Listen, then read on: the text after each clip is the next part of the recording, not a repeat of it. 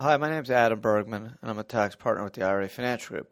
Today, I want to discuss the truth behind the rules the IRS set forth about holding precious metals such as gold, silver, palladium, coins, or approved coins with a self-directed IRA or a solo 401k account.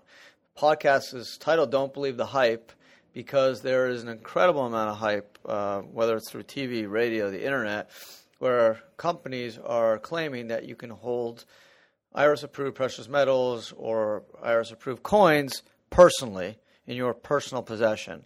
And this podcast is here to clarify the rules. The intent is to go through the IRS tax code under Section 408M and really set forth what the law is, because unfortunately this can get people with retirement money into a lot of trouble if they purchase precious metals and hold them personally, as it would likely violate the rules under 408M and trigger a prohibited type of transaction with retirement accounts that could invalidate the retirement account and trigger tax and penalties. So it's very important that I want to set the record straight. There's some good information on the internet. I mean, our website included has the law pretty set forth pretty straightforwardly, but I think it's important because I've heard personally just many potential clients and people ask about holding precious metals recently. I've actually seen TV ads and I've heard on radio advertisements where companies are claiming that you can hold metals personally in your house and your safe and all this stuff, and it's just not true, unfortunately. So let's go right to the tax code, because like anything else, if you want to find the answer, the first place a good attorney will start is with the tax code, because that's the statute we need to look at and follow.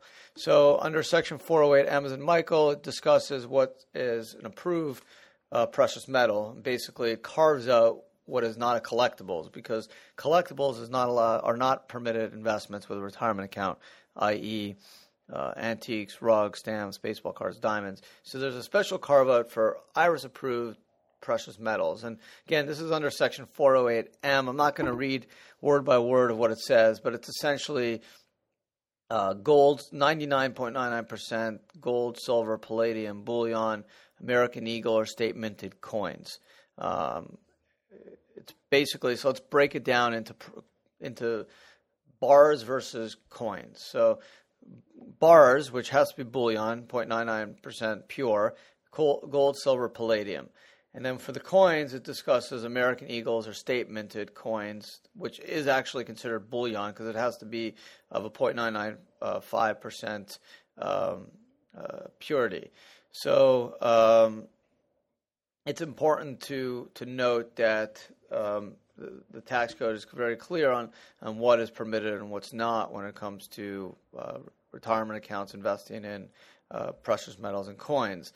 There was some additional guidance under the Technical Miscellaneous Revenue Act of 1998, which gave a little bit more guidance and expanded the type of precious metals that could be purchased, such as platinum coins and gold, silver, palladium, bullion, provided, again, that they're held in the physical possession of a U.S. bank. So 408M, if you read the code, it lists what's allowed to be purchased and then talks about such bullion. It states if such bullion is in the physical possession of a trustee described under subsection A, which essentially is a U.S. bank if you go through the tax code. So some people state that only applies to bullion, which has to be held in the physical possession, but American Eagles, statement-minted coins also can be bullion, and thus would be subject to the requirement that they be held in the physical possession of a U.S. bank or trustee. I've spoken to the IRS on this. It's hard to get clarity, but I was told that they certainly are not interested in people holding approved metals or coins personally. They think you should follow the statute, which says a U.S. bank or depository. We feel strongly about that too. We make sure all our clients hold IRS-approved coins or bullion in a depository or something that satisfies the definition of a U.S. bank or trustee. So it's important to follow the rules. It's unfortunately there's not a lot of guidance from the IRS in terms of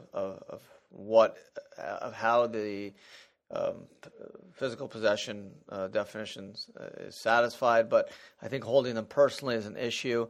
What about a safe deposit box? Well, I think that's certainly cleaner.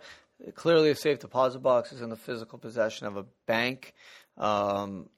Constructively, you do control it as the person with the key, but the tax code doesn't say possession or constructive ownership. It says physical possession. So again, there's no guidance. I think certainly holding it in a safe deposit box is much, much safer than holding it personally. I think you're not going to have a lot of support if you hold the assets personally, the precious metals. I think that's a problem. So again, I think you're looking at American Eagles coins that are minted by the Treasury, state minted coins. That's what I would recommend my clients holding with their retirement accounts. Other coins you hear, Canadian Maple Leafs, other types of Cougarangs, don't suggest clients holding them.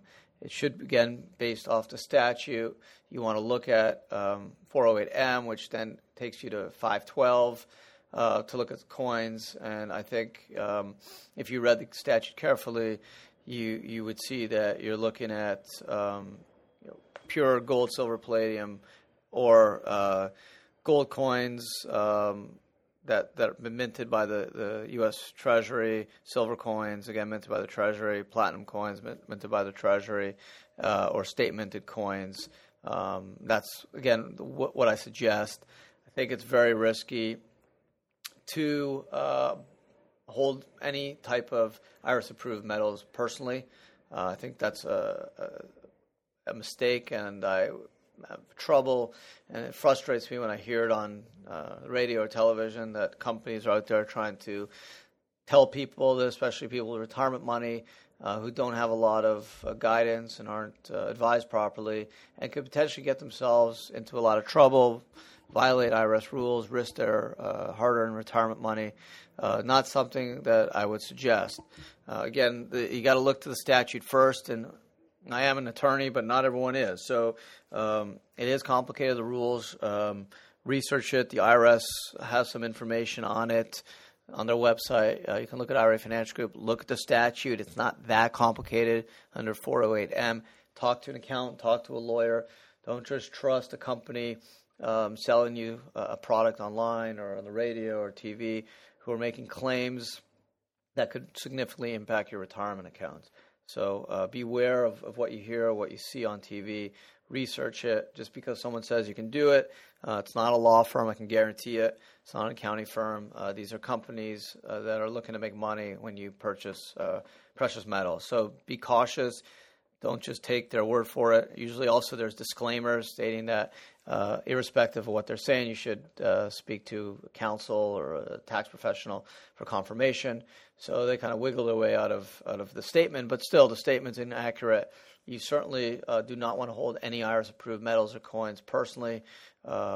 Safe deposit boxes may be better. It's clearly the best to hold it at a depository or a institution that satisfies the definition of a U.S. bank, but no personal possession.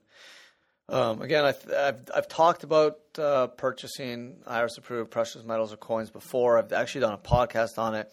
There's a good amount of pages in my book called Checkbook IRA, Why You Want It, Why You Need It, which is available on Amazon. But I had to do another podcast on this topic because I keep hearing people make the assertions that they can hold IRS-approved precious metals and coins personally. I hear it on radio. I see it on TV. It's not true. You should not do it. Just look to the tax code, which describes the type of coins and bullion that are exempted from the rules. And I think you really need to beware and be cautious when making the argument that these coins or physical bullion could be, precious metals could be held in the personal control of the IRA holder or someone else. It says clearly under 408M at the end of it, right, Right before N, it says, if such bullion is in the physical possession of a trustee. A lot of people think bullion just means metals, but coins could be bullion. It says it right on the Department of Treasury website.